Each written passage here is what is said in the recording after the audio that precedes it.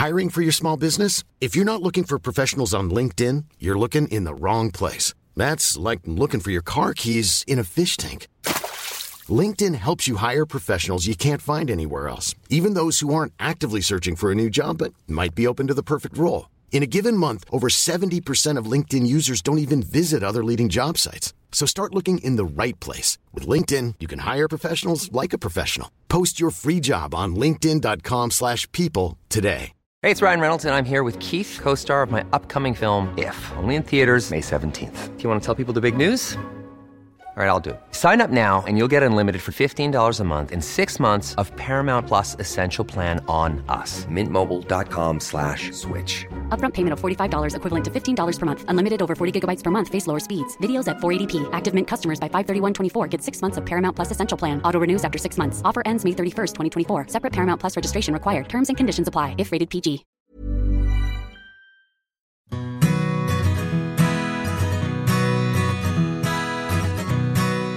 Hello and welcome to The Parenthood. One of the most exciting things about teaching antenatal classes in 2018 is that you realise that families grow in a huge variety of different ways.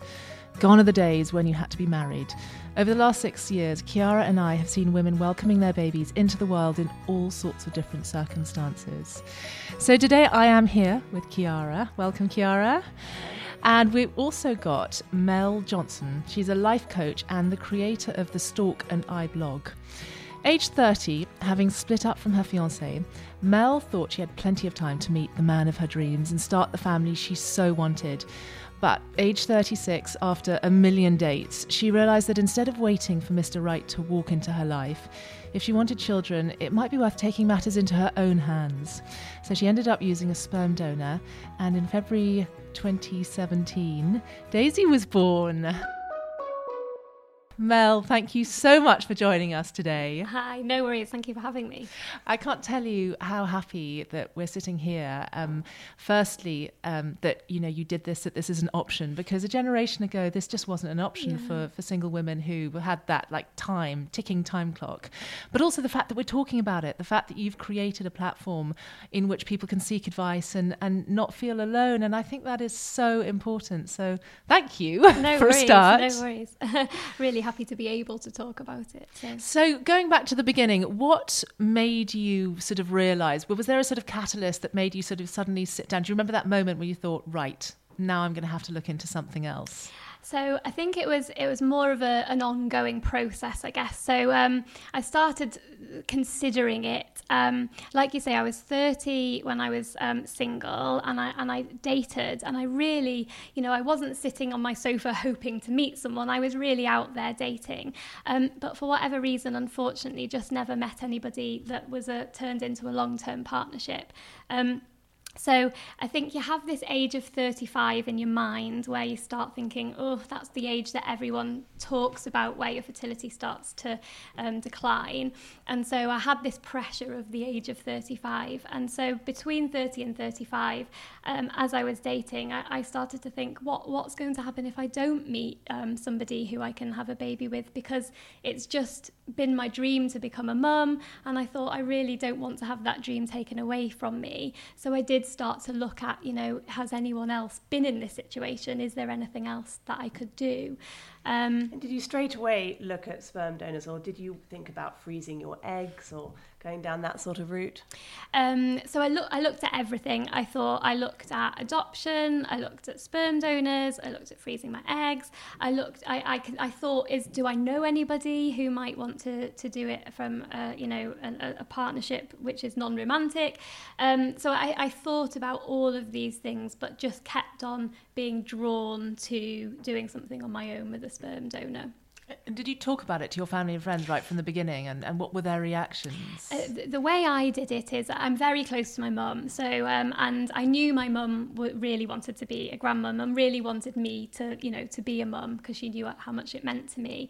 So I talked to my mum about it for, all the way through, saying, oh, what's going to happen if I don't meet somebody, and explained that I was looking into this, and she was super supportive from the beginning, which makes it so much easier when you know that your family are behind you.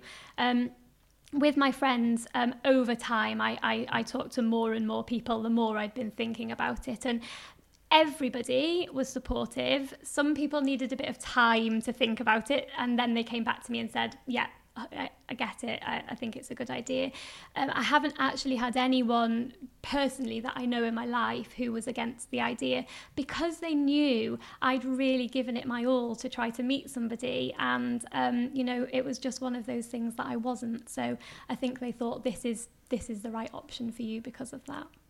And the idea of forming a non-romantic partnership with someone who could be the genetic father is an interesting idea that I'm sure lots of people think about. Did you explore that at all? So I thought about it, but the more I sort of looked into it and thought about it, the more complexities start arising around how will you actually do it? Would you start spending Christmases together? What involvement would they have? And I think you could go into something with the best intentions, but would it be too complex? And also finding someone who wants to do that. So I just felt that it probably would bring up too much complexity. Counselling, you have to have counselling mandatory, don't you, if you're going to use... And how helpful was that? I think the mandatory counselling is more just to check that you are suitable to be, you're in the right headspace to be able to do this. And I was really clear. I'd given it a lot of thought and consideration. So personally for me, it was, I didn't get much more from that. But I think for someone who perhaps... is still more in the thinking stage, maybe that would be more useful. So how is that accessed? Presumably the counselling that goes with official sperm, getting an official sperm donor is once you've already started down that track. But it might be useful for people to talk before they get to that point. Yeah, and that is exactly what I'm trying to provide to people, because that is where there is a gap. So once you've already made the decision to do this, there is more support for people, but it's that step before where you're thinking about it, where personally for me, I just felt like I was the only person in the world in this situation. I just thought, I look at my friends around me, they're all meeting people. If they wanted to have children, they were on that journey. And I did feel very alone that I'm the only person. Subsequently, now I realise that's absolutely not the case. And so it's about how do we get these people together so they feel they have some more support. And it's interesting that you say that you started thinking at 30, because of course, as a doctor, that's what I tell people, your fertility does start to decline, and it's different for everyone. But retrospectively, having done this and being where you are now, would you have told yourself to do it earlier? I think I wanted to give myself a really good opportunity to meet somebody and go down a more traditional route, if you like. So I really was, trying to do that. I think possibly what I would have done earlier is the first stage where you go to get tested to see if there is anything specific wrong with your problems with your fertility, because then you have a much clearer idea what you're working with, if that makes sense. When I had my tests, they said, actually, you're looking really good for your age. And how old were you then? 36. Yeah. And how accurate are those tests, Chiara? They're not 100% accurate, and everything can look completely normal and you can still struggle to get pregnant. But obviously it's reassuring if all those tests come back saying everything's looking good for your age. But of course it is still for your age. And yes, because I've been speaking to women who have had the tests earlier and something has come up which is definitely going to put a challenge in, so they're starting the journey earlier. And so it is good that they have started looking into that at 30, because if they'd have waited till later, they wouldn't have known that they were facing additional challenges because something specific. And those challenges that you're talking about are the sort of medical procedures to get pregnant, whether you have to go down the full IVF route or whether you can do it in a slightly simpler way. Yeah. I think it'd be a good idea just to talk vaguely about cost, just to kind of give people an idea, because I'm sure it's not a cheap process. What are the sort of vague costs involved? It really depends, because there's different types of treatment and there's different places you can go. So if you are going to one of the top clinics in London and having IVF, you are with a donor, you're looking at possibly about 12 grand. So significant costs. That's a lot. In different places in the UK, it's not quite as much, and you can also have the IUI treatment, which is significantly less. It's really hard to give a cost because they are quite different. So just to explain the difference between that, for people might not know. So the IVF is where they're stimulating your eggs, they're taking the eggs out of your body, fertilizing it in the laboratory and putting the fertilized embryo, once it's grown for a little bit, back in. Whereas IUI is where they're preparing your body for pregnancy and then inserting the sperm at the right time to hopefully fertilize inside your body. And I actually had a third one to add complexity called, is it ICSI, which is where they do even a little bit more than the IVF. That's exactly right. Yeah. Exactly. So all of those come with different prices, and more people are also looking at going to clinics abroad because it's more affordable for them to do. Well, and at the other end of the spectrum, you can buy sperm on the internet. Exactly. And that doesn't cost anything, but of course that carries quite a lot of risk with it. Do you know much about that? What I do know is I work quite closely with Manchester Fertility Clinic, which is where I went, because they approached me after the treatment about helping them out with the solo mum audience to try to help get more of a community together. And so I've had significant conversations with them, and they were explaining about the donors. And what I know is that at the clinics, they go through a significant process of all of the background checks of medical history, whether they're in the right place themselves. They understand that they could get contacted later on. So out of every 100 people who come in to donate, I can't remember the exact number, but it was really low, the amount of that actually are able to when all those checks have happened. So you feel in very safe hands when you're using the clinics. I think they often do genetic tests as well, don't they, on the sperm? Exactly. Whereas obviously if you're doing a more casual, just getting it from somebody, none of that has been done. So you're open to any sorts of risks. And also there's a very strict legal arrangement in place with the sperm donor. So when my daughter is 18, she will be able to access his contact details and contact him. He's very aware of that and has signed up to being contacted. Whereas if it's done outside of that process, there's no legal arrangement. You don't know. And do you ever meet him? Yes, so both of us could meet him, and I felt that was really important for my daughter to have the opportunity, so she knows growing up that she will be able to meet him. Could you meet him before she's 18? No, we don't get the contact details. I think that the only way is if we could contact him if there was like a medical problem through the official channels, but just to meet them, no. And what do you know about him? So how it worked, I think it's different everywhere, but at Manchester Fertility, where I had my treatment, how it works is you fill out a questionnaire with physical characteristics about what you're looking for in a donor. There are some other things like religion, education, but personally for me, I feel like that's more nurture and how you bring somebody up as opposed to, genetics. So you choose physical characteristics, and then they... And how detailed are those? It's like eye colour, hair colour, weight, size, height, just the basics. The basics, yeah. And then they provide you with 2 donors. Now, some people have been horrified when they're 2 donors, because you see stories of people having a catalogue of 50 to choose from. I feel like that the way Manchester Fertility do it is actually really good from a stress point of view, because I chose the physical characteristics. These 2 donors met those physical characteristics, and they've both written 2 letters. So one letter is to me to explain why they've donated, and the other letter is to the baby to say why they've donated, which is obviously just slightly different reasons.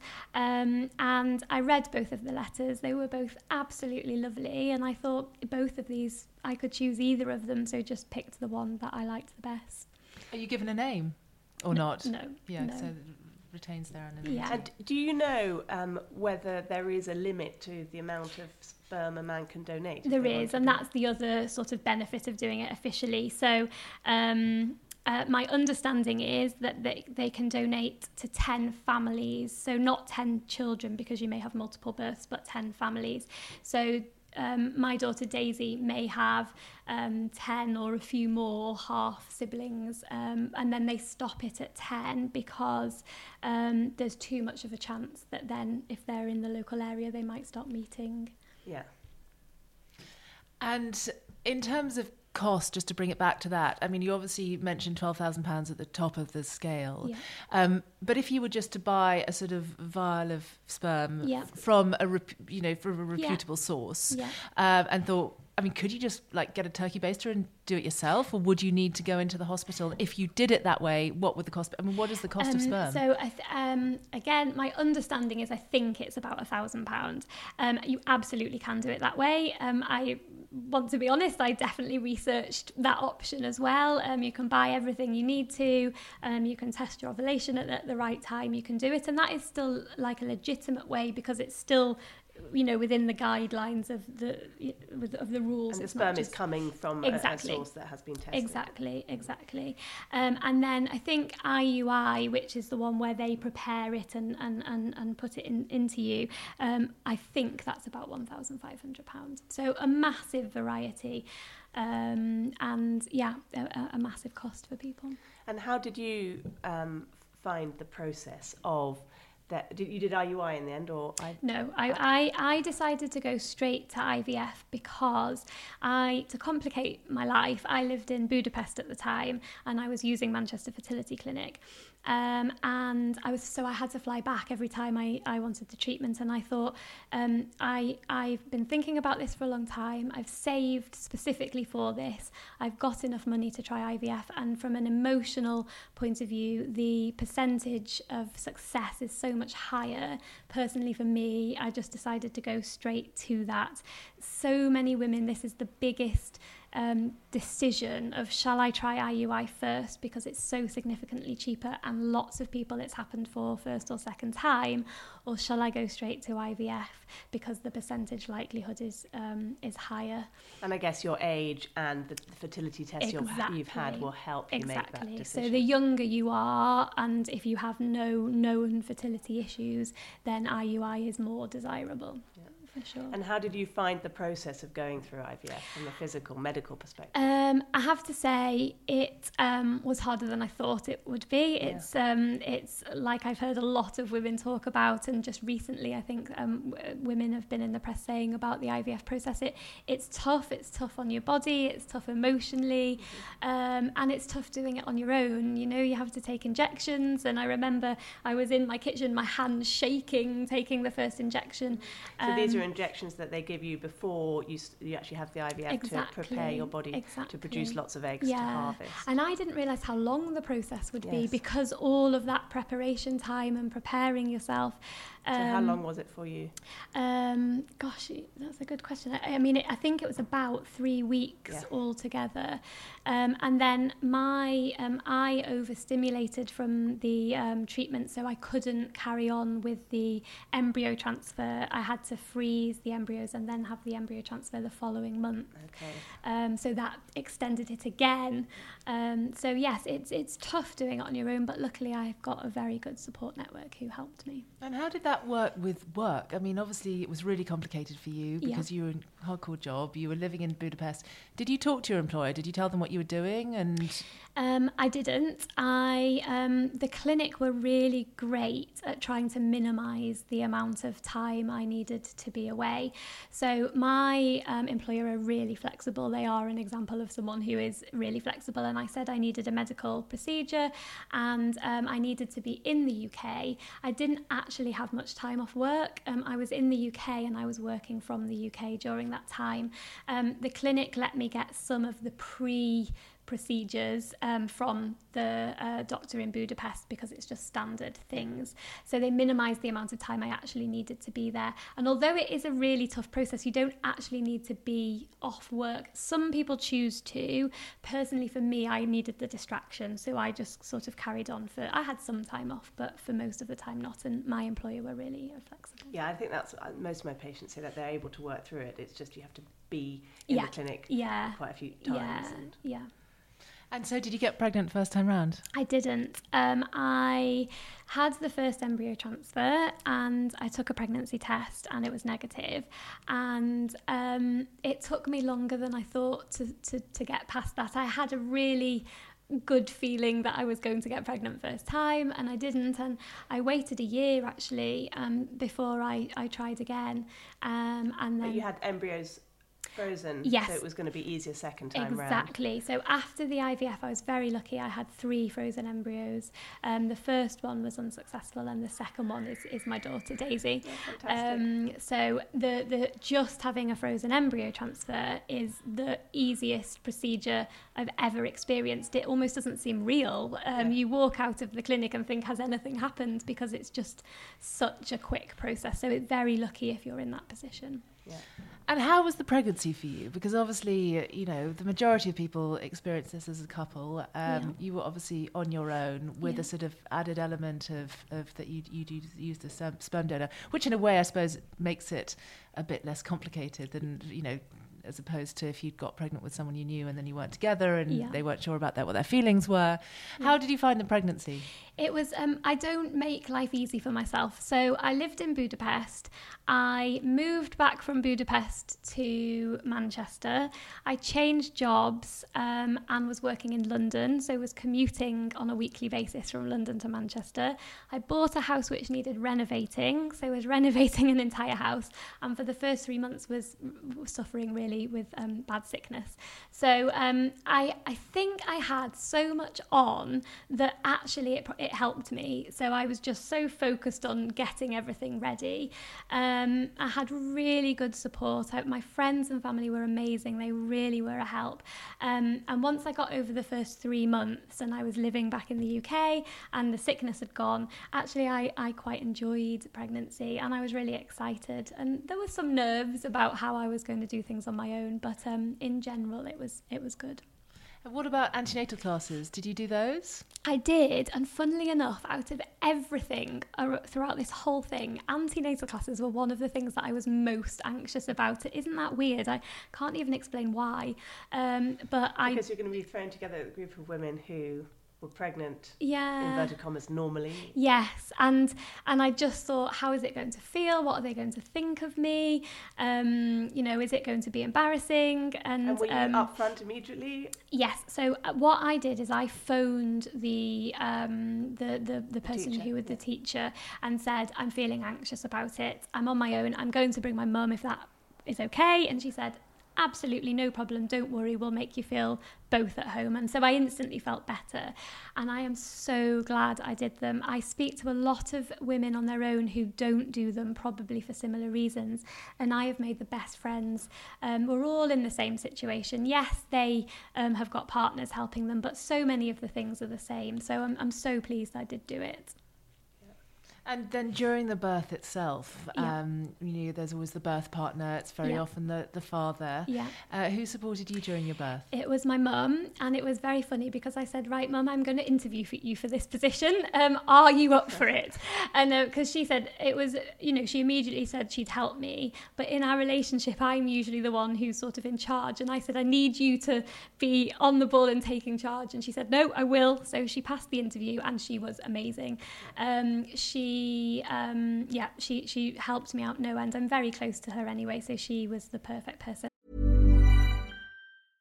Cool fact, a crocodile can't stick out its tongue. Also, you can get health insurance for a month or just under a year in some states. United Healthcare short-term insurance plans, underwritten by Golden Rule Insurance Company, offer flexible, budget-friendly coverage for you. Learn more at uh1.com. I'm Sandra, and I'm just the professional your small business was looking for. But you didn't hire me because you didn't use LinkedIn Jobs. LinkedIn has professionals you can't find anywhere else, including those who aren't actively looking for a new job, but might be open to the perfect role, like me. In a given month, over 70% of LinkedIn users don't visit other leading job sites. So if you're not looking on LinkedIn, you'll miss out on great candidates like Sandra. Start hiring professionals like a professional. Post your free job on linkedin.com/people today. So what was the birth like? Did you have a straightforward birth after the relatively complicated getting there? No, I did not. The birth was, as I've heard many women say, exactly the opposite to what was planned. So I had done daisy birthing classes actually, and had wanted to go down a water birth route and hypnobirthing, and Daisy was just loving it inside me too much. So she was 2 weeks overdue, which meant I had to be induced, which meant that then I couldn't have a water birth, and 3 days I was in hospital being induced and nothing was happening, and then I started to go into labour for about 8 hours, of which the last 2 started to be significantly painful, and a consultant came through and said, this is probably not going to happen naturally. So you had a cesarean. How would you feel about a cesarean? So I had a cesarean. And so she arrived safely, thank She goodness. arrived safely.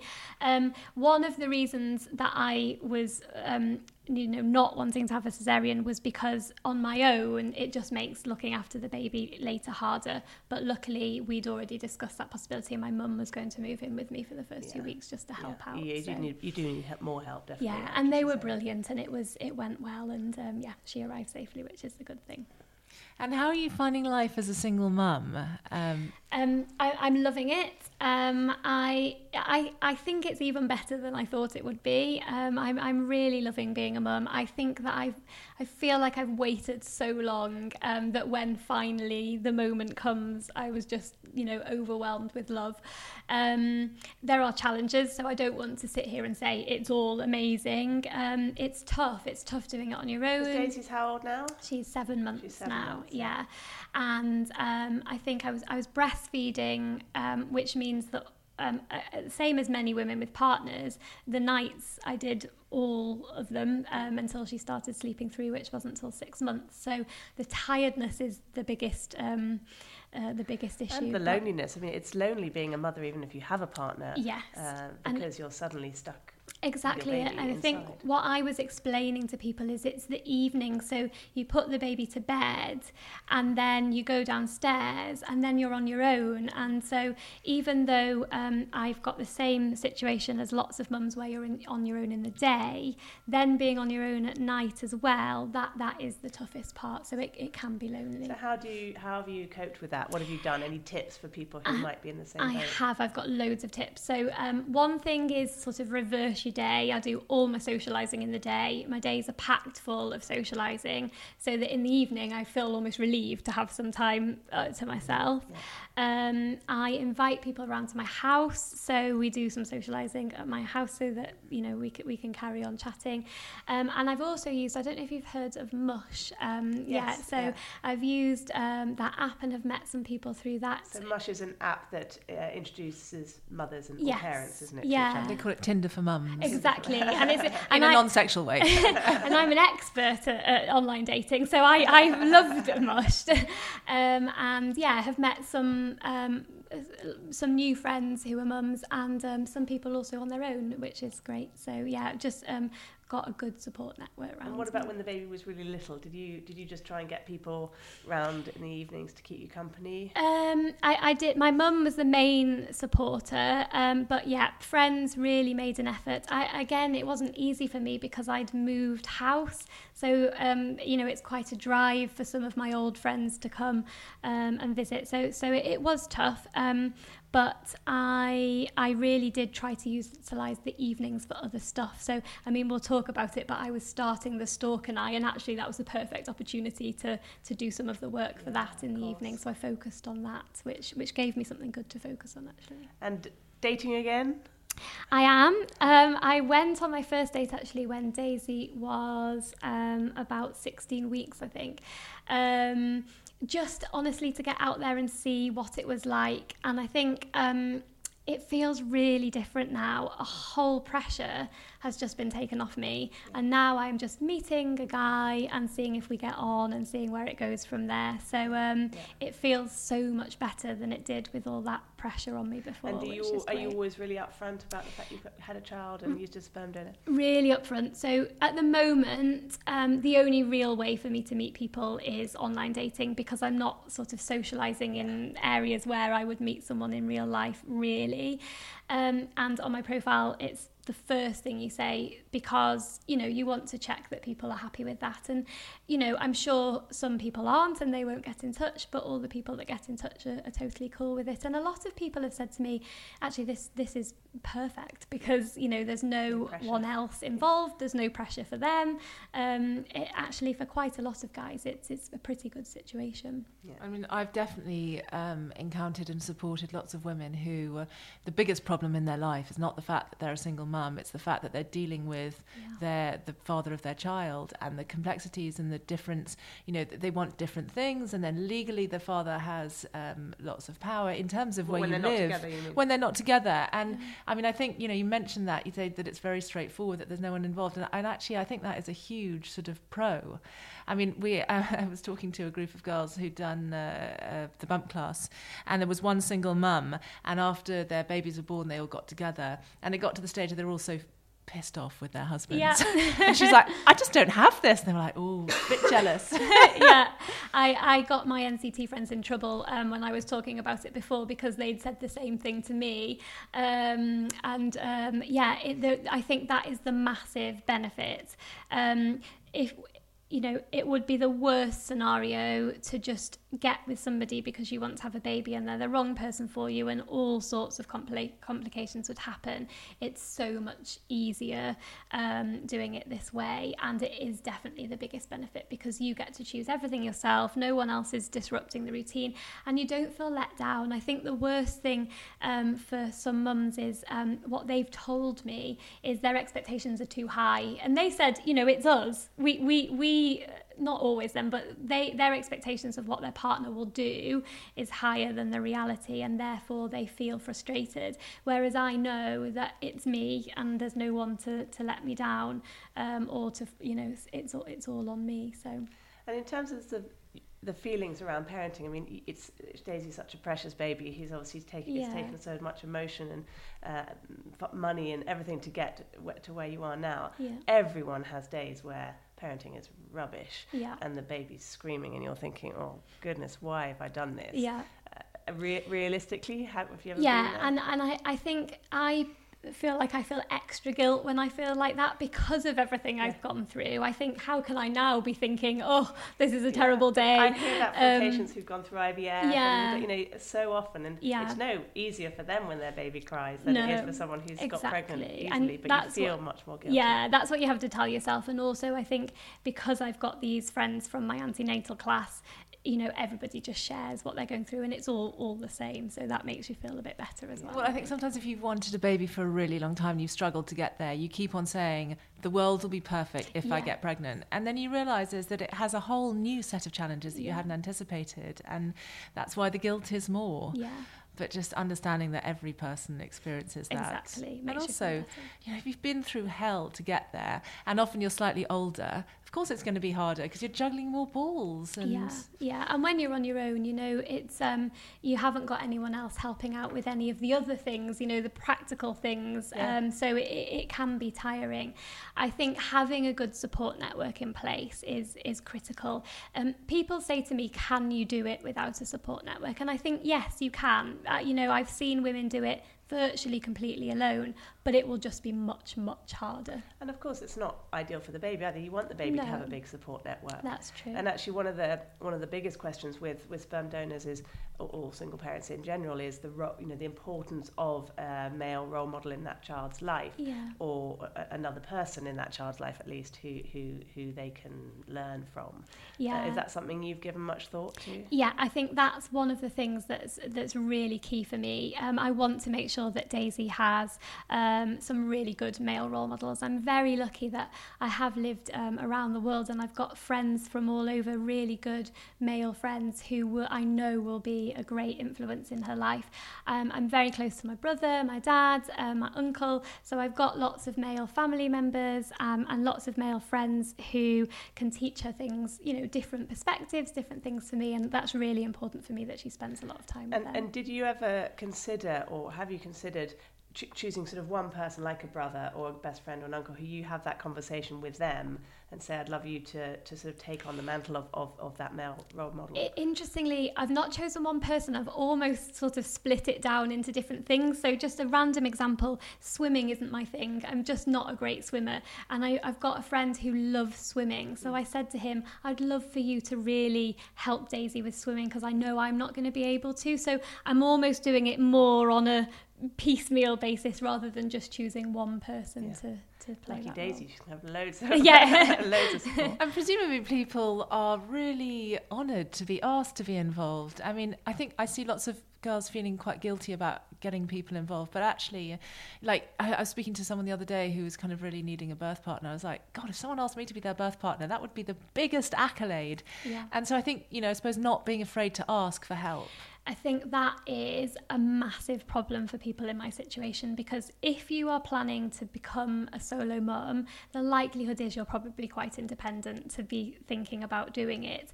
And asking for help out of a lot of the women I've spoken to doesn't come easily. Certainly for me, it doesn't. I feel like I need to be super mum and do it all myself. And again, the additional thing, I've chosen to do this on my own, so I need to be able to do it on my own. It's that additional guilt coming back. So learning to ask for help is something that really is important, and I 100% agree with you. I've lit up people's faces when I've said, I'd love for you to help me with this, and they want to help, and they want to know how to help, because people don't know the best way to help.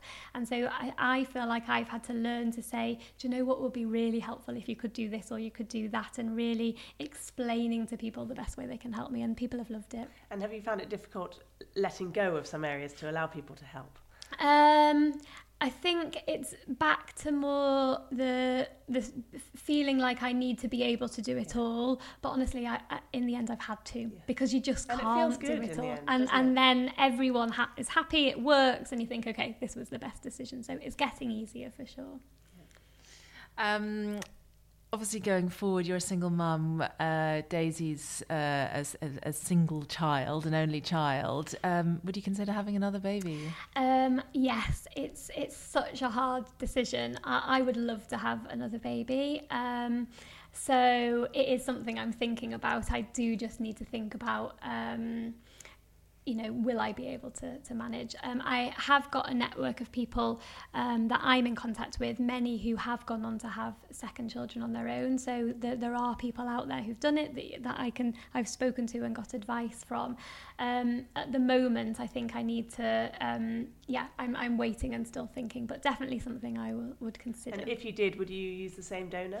I would. The way it works is you have access to that same sperm donor, so that your child, they'll be full siblings, which is really nice for them as well. Or presumably in your case you have an embryo left anyway. Exactly, yes, so, yeah. Yes, and that's you've got an embryo left, so it makes it even more. And that's a whole tempting. nother conversation. Is when you have an embryo frozen, ready to go, not using it. There's an ethical dilemma there. Exactly. So it really is a big decision about it just practically can I do it? Yeah. One of the things you talked about in the early stages is the fact that there was sort of no community. You took this decision and you obviously found a great fertility clinic, but there was no antenatal class specifically for it. There was no online community which you could ask for advice and just feel like you aren't the only person in the world doing it. Obviously, you've created The Stalk and I, which is a blog website to give other women going through what you did exactly what you didn't have. Tell us about the blog and what it achieves and how you support women going through the same thing. So basically, when I was going through it, I would have loved to know somebody who'd gone through it and just had a chat with them to talk through, these are my concerns, and just talk through it with them.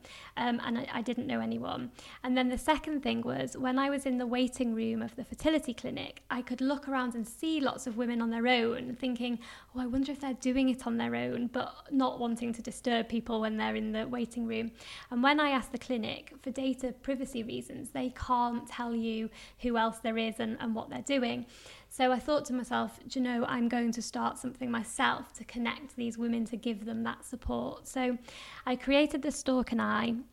I am a life coach, so I thought rather than the generic life coaching that I'd been doing, I was going to specialise in life coaching for women who are trying to make this decision. So I've subsequently met so many women. The biggest thing really is helping them to make the final decision. People talk to me about, how do I know no? So how do I make that really final, okay, I'm going to do this decision? So that's the one thing. And then the other thing is just creating a community. So we've got a Facebook page, a Facebook group, which is closed just for women who are in this situation. And we've got women from around the world who join and say, oh, I found this community. I didn't know it was out there. This is brilliant. And asking all the questions, supporting each other through it. Such a positive thing, and something that I would have loved as I was going through it, which is why I set it up. Fantastic. So you offer, I've had a look at the website. There's some great articles on there, really lovely, charting the whole journey you had through the decision making, but also then the process of being pregnant, having Daisy, and then afterwards, which I love. But you also specifically offer one-on-one counselling for people who want, some specific advice about their situation. Exactly. And so, I once people have looked on the blog and seen the articles and chatted to each other, if then they think that they would benefit from then talking it all through with someone, that's what I can offer, then chatting it through. It is more coaching. I can offer some mentoring advice because I've been through it, but it is more trying to help them work through what their barriers are and how they can come to their own decision. And then some women want to maintain that discussion throughout, and there's different things that come up. Who should my birth partner be?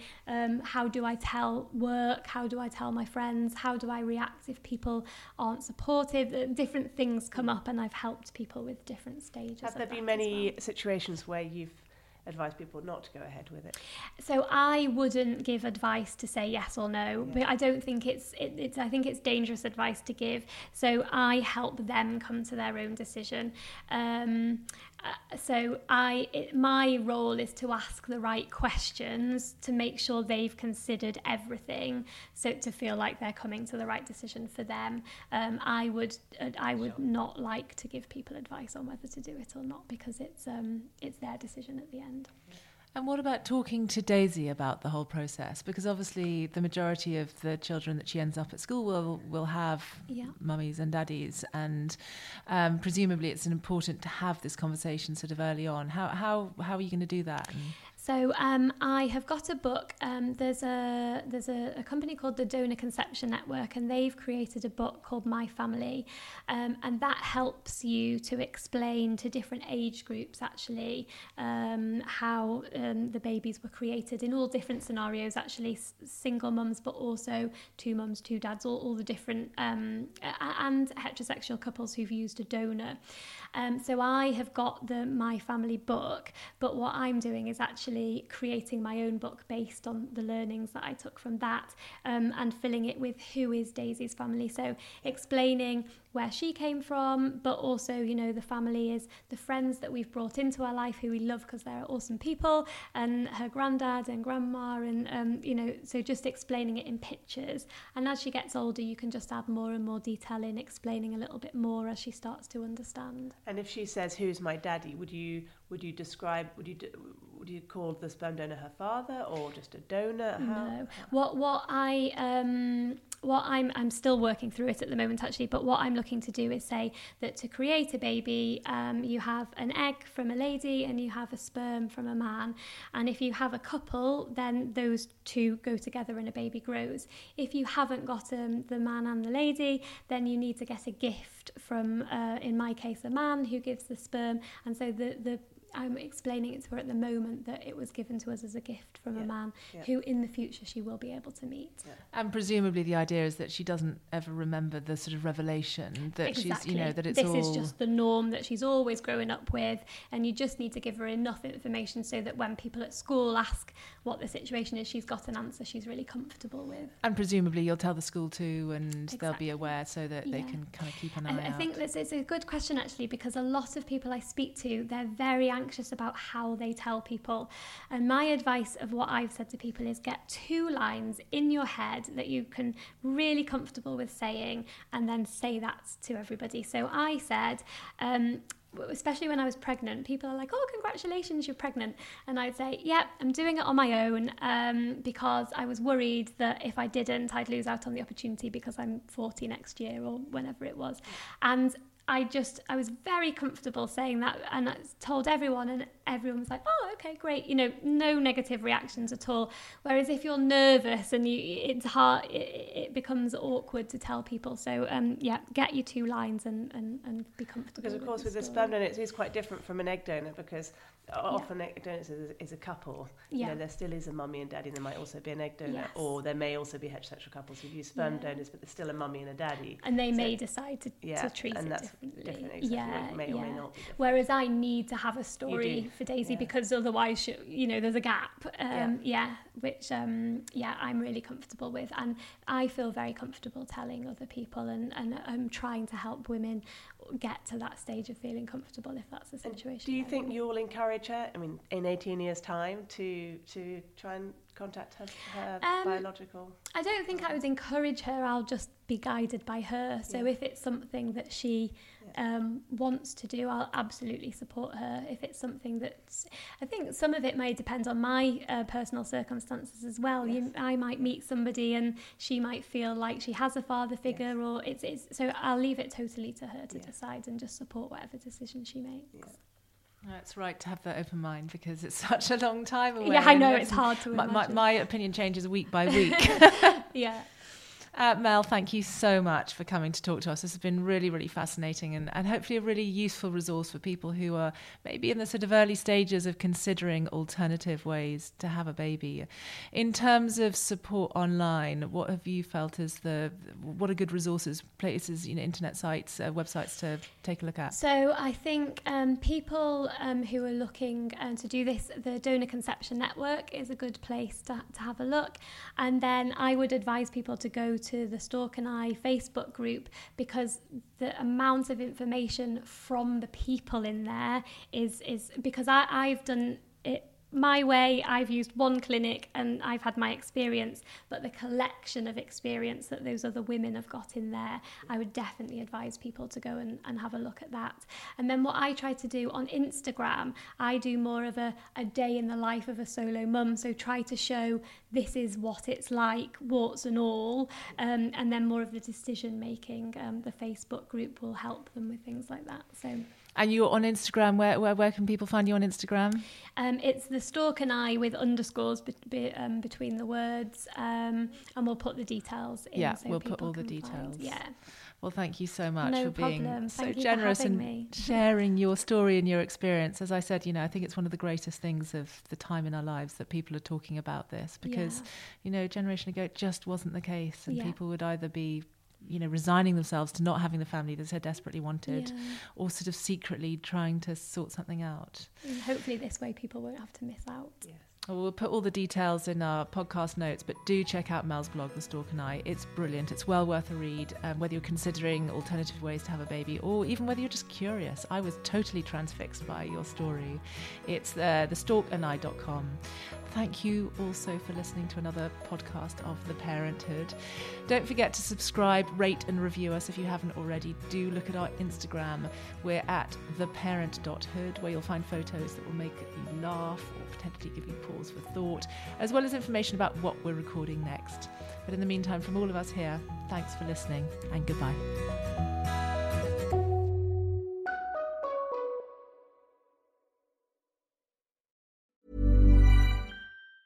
Planning for your next trip? Elevate your travel style with Quince. Quince has all the jet-setting essentials you'll want for your next getaway, like European linen, premium luggage options, buttery soft Italian leather bags, and so much more. And is all priced at 50 to 80% less than similar brands. Plus, Quince only works with factories that use safe and ethical manufacturing practices. Pack your bags with high-quality essentials you'll be wearing for vacations to come with Quince. Go to quince.com/pack for free shipping and 365-day returns.